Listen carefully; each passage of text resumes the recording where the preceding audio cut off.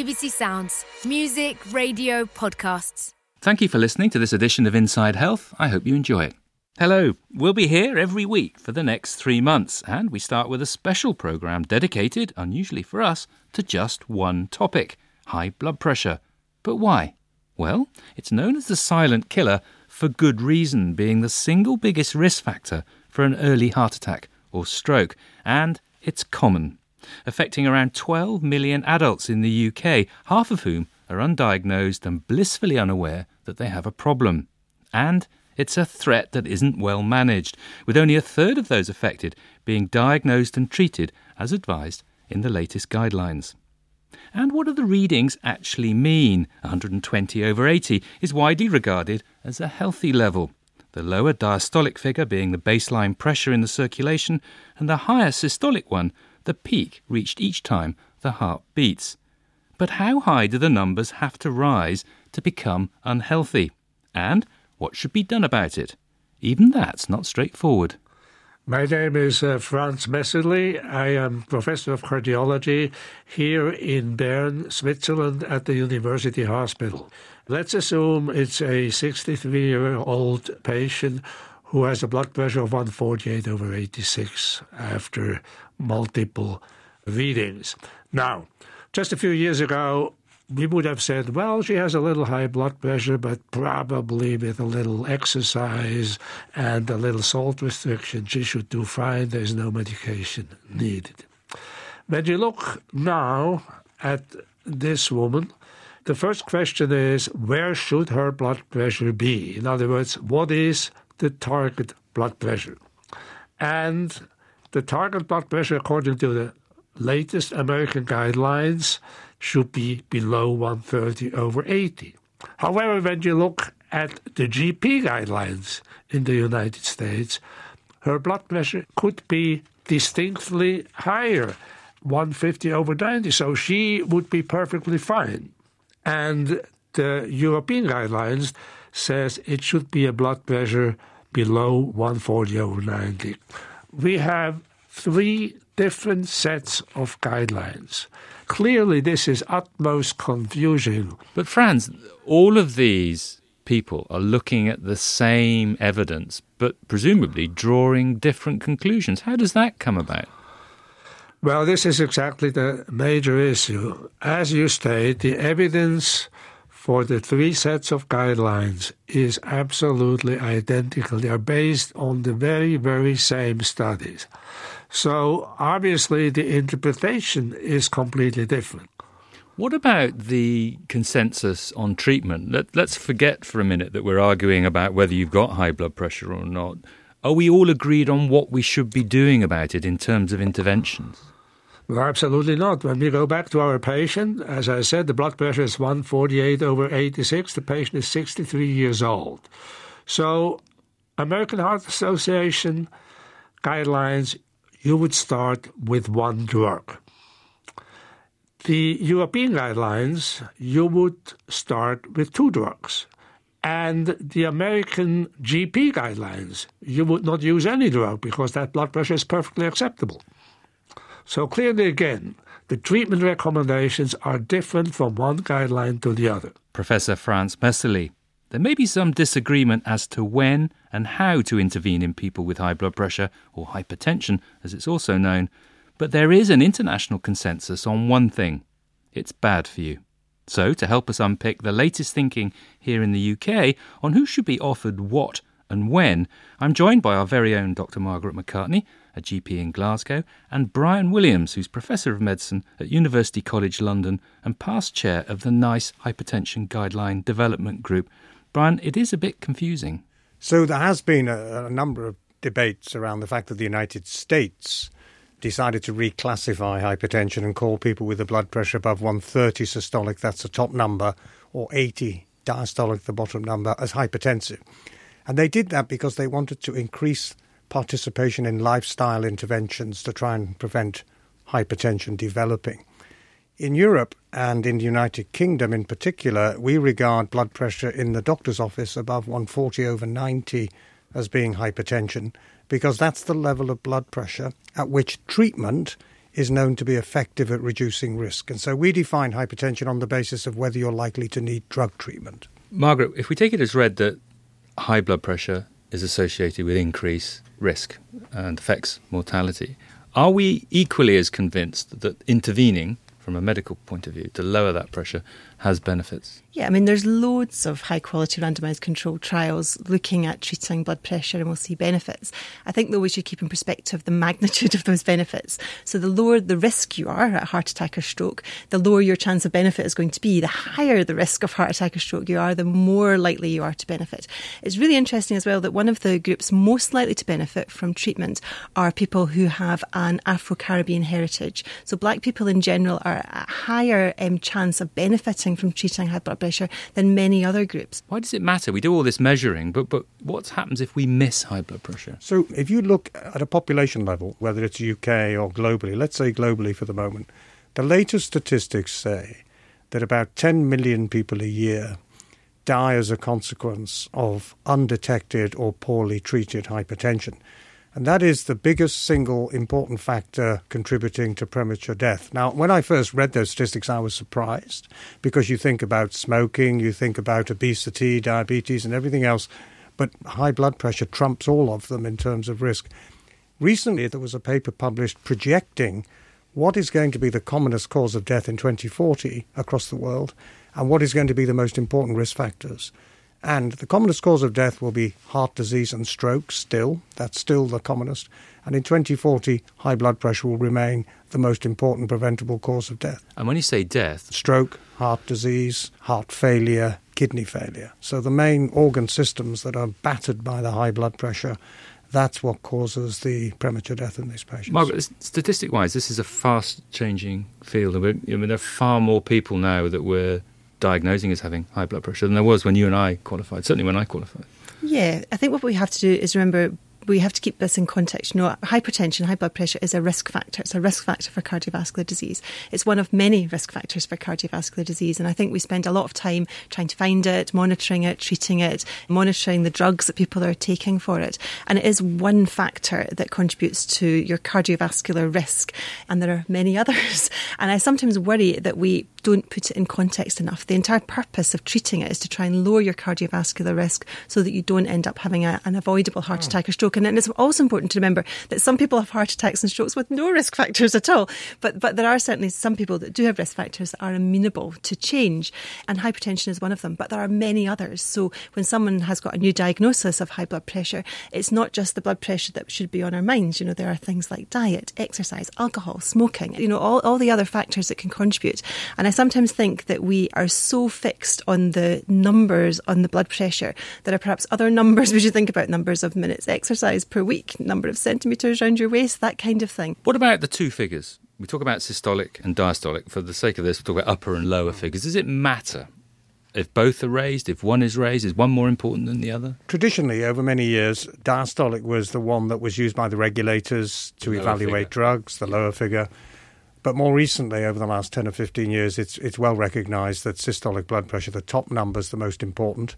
And in fact, that's the one that's usually elevated, particularly as we get older, where most hypertension occurs. And we know that these vary for everyone through the day. So if you do people's blood pressure, 50 or 100 times, you'll find it constantly changing. During exercise, it can go up dramatically and only fall afterwards. Looking purely at the numbers, Brian, what would an ideal blood pressure be for a typical middle-aged man or woman in terms of optimum health, purely from the blood pressure point of view? Well, optimal blood pressure is usually defined as a top number, systolic less than 120, and a bottom number less than 80. Most people out there are going to be above that. So does the risk start to increase thereafter then? Is it a sort of linear relationship? It's a pretty much linear relationship. The reason why we choose one, because some people always say, well, if optimal is 120, why are you waiting till 140 before you call it high blood pressure? Well, that's because we've only done trials in people with a blood pressure above 140 where we can define that the treatment is going to be beneficial. It's likely to be beneficial even at lower levels of pressure. However, you'd have to treat many more people to see the benefit, and that probably isn't justified. Margaret, you're like me, the sort of person that's likely to be initiating somebody on treatment for their high blood pressure, what do you tell them about the likely benefit? What I'm always keen to do is to have an all-encompassing discussion. So hypertension is one factor in many factors in someone's life, and you have to know how that fits in. And very often people are coming in not just with one problem, but with 4 or 5 different problems, others of which might be far more important at that time. So it can be very difficult to get to grips with this stuff.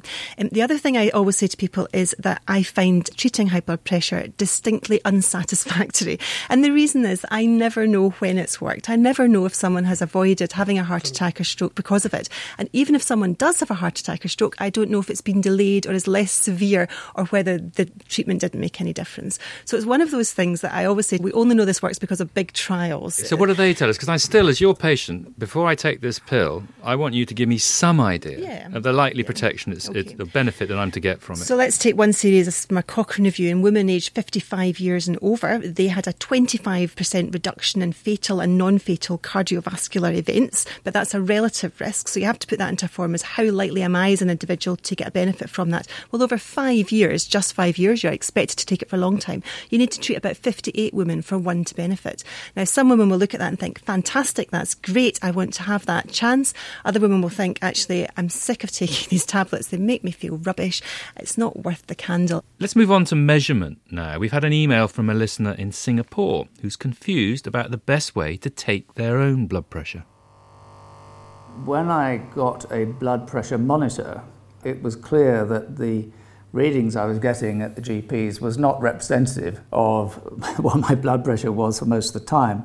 And when I have asked doctors about this in the past, I've also got conflicting information about it. One guy said the first measurement is the one that counts, and the second one, which is low, is artificially low because of the release of the pressure. Another one has told me you should take an average of the first and second readings, and then some online guidance from pretty authoritative sources. I think the American Heart Foundation is one, who say you should wait until it stabilises and take the average of maybe the second, third and fourth measurements, something like that. So this is really my point, that when they issue the 120/80 as being what we should all aim at for a healthy blood pressure, it seemed to me that this was a pretty meaningless thing to say unless you also gave some pretty clear guidance as to the conditions under which you should in fact measure it. So the recommendation is that you do sit down, you rest for about 5 minutes, you press the button on the monitor, you take the first reading, and then you take a second reading about a minute later. And you do that in the morning and you do that in the evening for a minimum of 3 days, and ideally slightly longer, and then you average all of those readings to get the average blood pressure on your home value. So it's the average of all of those readings. It's well accepted that if you do one reading, the second one can sometimes be much lower than the first. Some people then say, if that is the case, you can take a third and take the average of the last 2. But if you're just doing your own monitoring at home, then I would recommend that you do 2 readings a minute apart twice a day, seated and comfortable. And please, once you've collected your 12 plus readings, work out the averages and means yourself and bring them in with your doctor. It saves a lot of time. Yeah. Certainly the cost of blood pressure monitors has come down hugely, so they're much more accessible now than they used to be. I remember when they used to cost £50 or £100, and now they've been picked up for 15 or 20. But a question for both of you, can we trust those readings in terms of, when we're looking at historically all the research that's been done in the world of high blood pressure, it's been based on hospital and GP surgery measurements. So do we know what the equivalent is in someone's home? It's likely to be lower, isn't it? It is a bit lower. So the average of 12 readings minimum should be less than 135/85. So 135/85 at home is about equivalent to 140/90 in the doctor's office. And there's a false positive and false negative rate attracted to both of these. So people talk about masked hypertension, where you really have got high blood pressure, but when you're in the doctor's surgery, it appears to be okay. And conversely, at home, the same thing can happen. So both of them are capable of missing some people who either do or who don't have high blood pressure. And probably the home reading is the one that's the most accurate, because that's actually giving you your blood pressure in your normal circumstances. And this idea of white coat hypertension is really interesting, because we think about 25% of people who have their blood pressure measured by the doctor or the nurse, when they measure it themselves at home, their blood pressure is actually in the normal range, and they almost certainly do not need treatment. That's more likely to happen if your blood pressure is not very elevated in the first place. What do you say to those people then who 60 and otherwise super health, but you've got high blood pressure? But why, Doc? It's part of aging. So we now know that by the time you get to about 50, you've lost about half the elasticity of your large arteries. And as those arteries get stiffer and less distensible, when the heart pumps, it has to generate a higher pressure to get flow. So it's a bit like when you first blow up a balloon, it's quite stiff to blow up, and once you've blown it up a couple of times, it's easier. Well, when you're young, it's like a balloon that's been blown up a lot. Like basically, it's easy to put the air in. As you get older, the artery gets stiffer. It's much harder. So your heart has to pump harder to actually generate the flow around the body, and as a consequence, the pressure goes up. And that is the reason why most people get high blood pressure, because most people who get high blood pressure get it over the age of 50. And it's usually the top number that goes up. There are certainly a lot of people that you see with high blood pressure who have lots of risk factors for it. You know, they're perhaps overweight, sedentary, drink too much and have a very poor diet. But you also see quite a lot of people who don't have any particular reason for having high blood pressure. And often I think it's quite hard for people who feel as though they've been really quite unlucky and it's not fair. And indeed it is not fair for many people. I think there is a strong genetic element that is not amenable to altering your risk factors. I think they get reassured. I always say to them in clinic, it's not a very exclusive club, I'm afraid. I mean, there's 1 in 4 adults, 1 in 2 adults over the age of 65 have a high blood pressure. So it really is a very common condition. Now, treatment. We found somebody who's got high blood pressure. Let's look at lifestyle. What can they do to help themselves? What, as an overview, works and what doesn't? So if you look at what the guidelines now say, sodium restriction, that's salt restriction, reducing the amount of salt in your diet, alcohol intake moderation and avoiding binge drinking, which can be associated with quite significant elevations in blood pressure. Healthy diet, well-balanced healthy diet, maintaining an ideal body weight. Regular exercise, ideally aerobic exercise. Walking is often sufficient 5 times a week. And stopping smoking, not because that has a major effect on blood pressure, but because it's important in risk management. Now, if I do everything that you suggest, what sort of likely impact is that to have on the numbers? Do we know how much it'll drop them by? It'll probably drop your blood pressure by about 10 millimetres of mercury. So if you're at a level at which your doctor's thinking about treating you, you might be able to avoid treatment. In some people, the response will be even more impressive if they're particularly taking lots of salt in their diet, and reducing that might be particularly beneficial. Well, we've had a question on salt too from Glyn, who's confused by recent reports in the media suggesting that salt may not be the great villain it's portrayed to be. Catherine Jenner is Chief Executive of the Patients Association Blood Pressure UK and Campaign Director for Consensus Action on Salt and Health. Catherine, the controversy Glyn refers to seems to centre on whether you really need to worry about salt if you don't have high blood pressure. There is certainly some controversy with the evidence out there, but that's just a few limited studies. There's certainly no harm in reducing population salt intakes.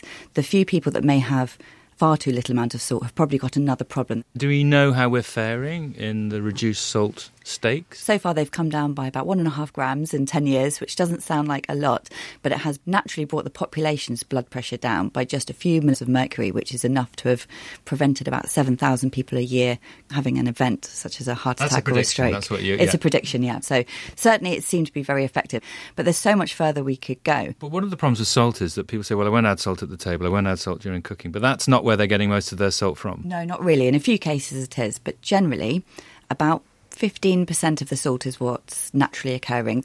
About another 10-15% is added at the table afterwards, and that's what you really taste. And the rest is in the food, whether it's processed or cooking at home. So all of those sauces that you use, stock cubes, soy sauces, table sauces, soups, bread. You never think of bread as being salty, but it's such a huge contributor because as a population we eat an awful lot of bread.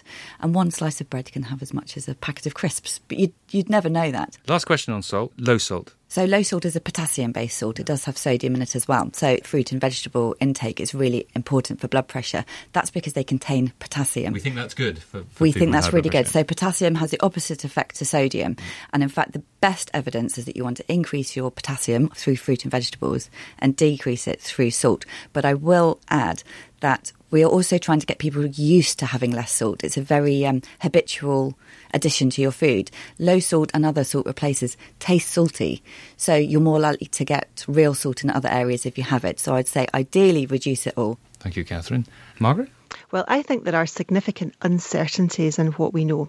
So a Cochrane review was performed in 2016, and it looked at the effect of reducing salt on blood pressure in people who had high blood pressure and had normal blood pressure. And they found reductions in both of those groups. The reduction was just about an average of 1 millimetre of mercury for a normal blood pressure and 5.5 if it was high. So you see a more impressive reduction in people whose blood pressure was high. But critically, what we really want to know is, will this reduce heart attacks and strokes? Because that's the whole point in treating high blood pressure. You're trying to stop the complications from it. And another Cochrane review, done in 2014, found very weak evidence of benefit only, and they didn't feel it was strong enough that we could say for certain to individual people with high blood pressure, if you cut down your salt intake, you will reduce your risks of heart attack or stroke. And that's one of the gaps, I think, in the evidence as we currently have it. So to be clear, it probably, if you have high blood pressure, it's good for the numbers, but that might not translate into real benefit, which is actually what you want, is protection against stroke and heart attack. Absolutely. Now, there's reason why you could say, well, it sounds sensible, it looks sensible, but I think we should really be aiming for better quality of evidence here. There was another study published in The Lancet last year, in 2018, that found that sodium intake was associated with cardiovascular disease and strokes, but only when people had higher levels of salt intake. They said usually 5 grams a day.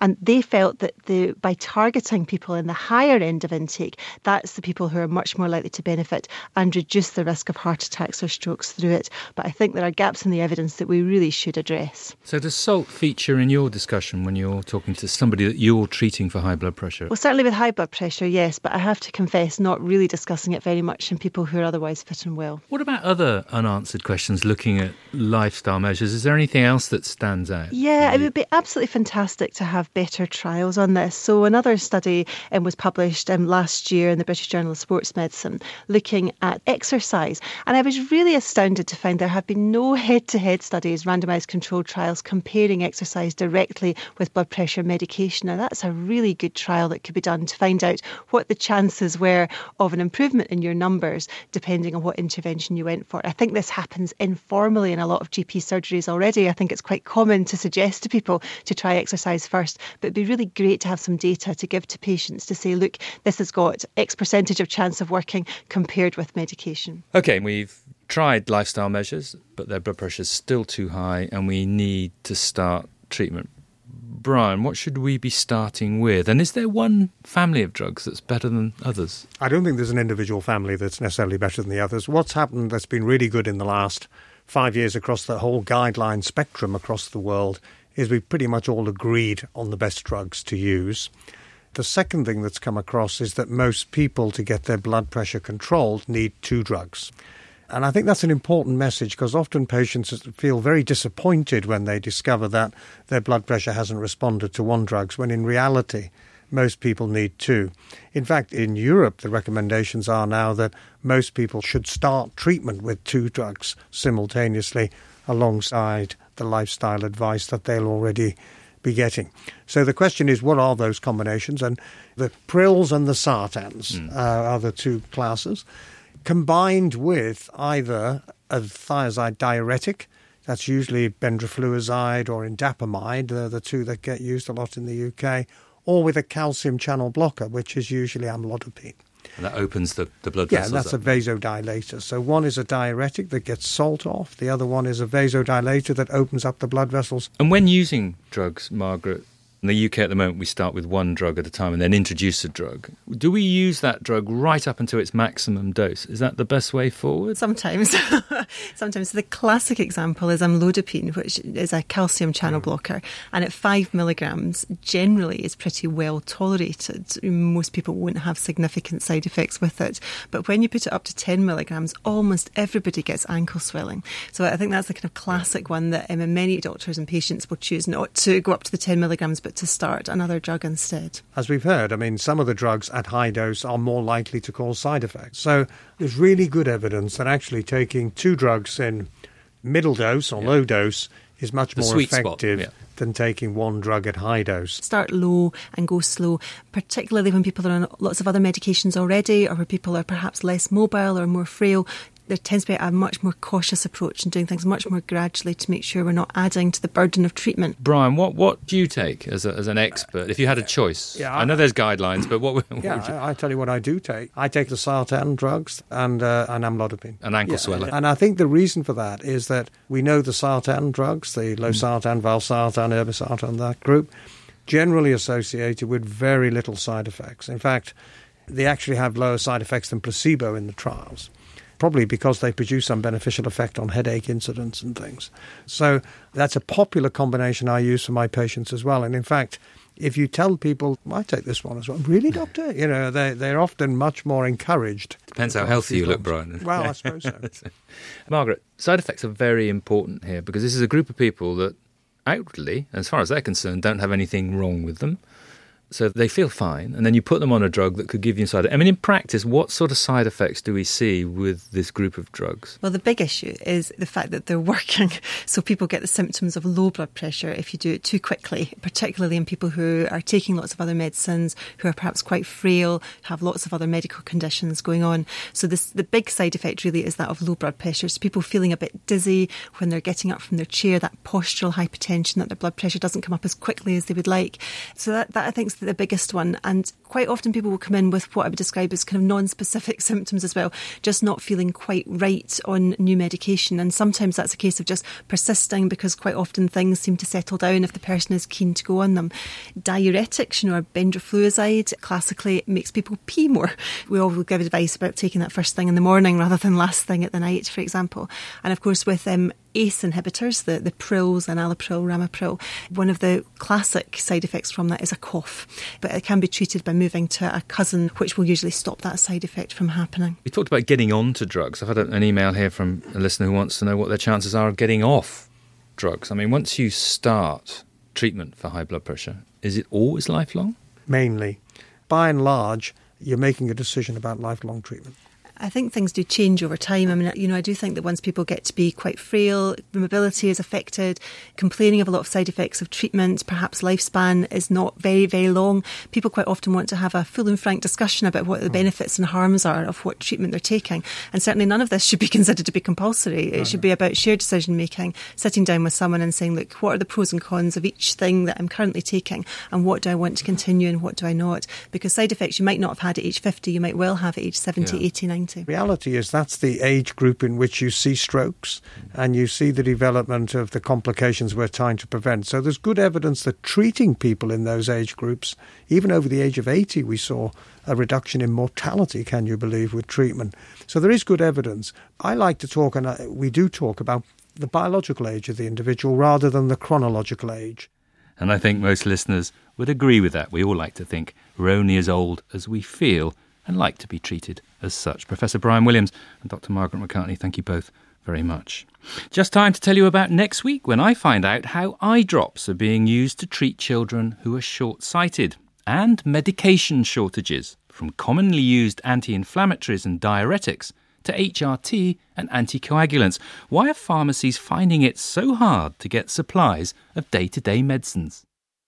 Thank you for listening. For more information on this programme or for other Inside Health programmes, please visit the Radio 4 website.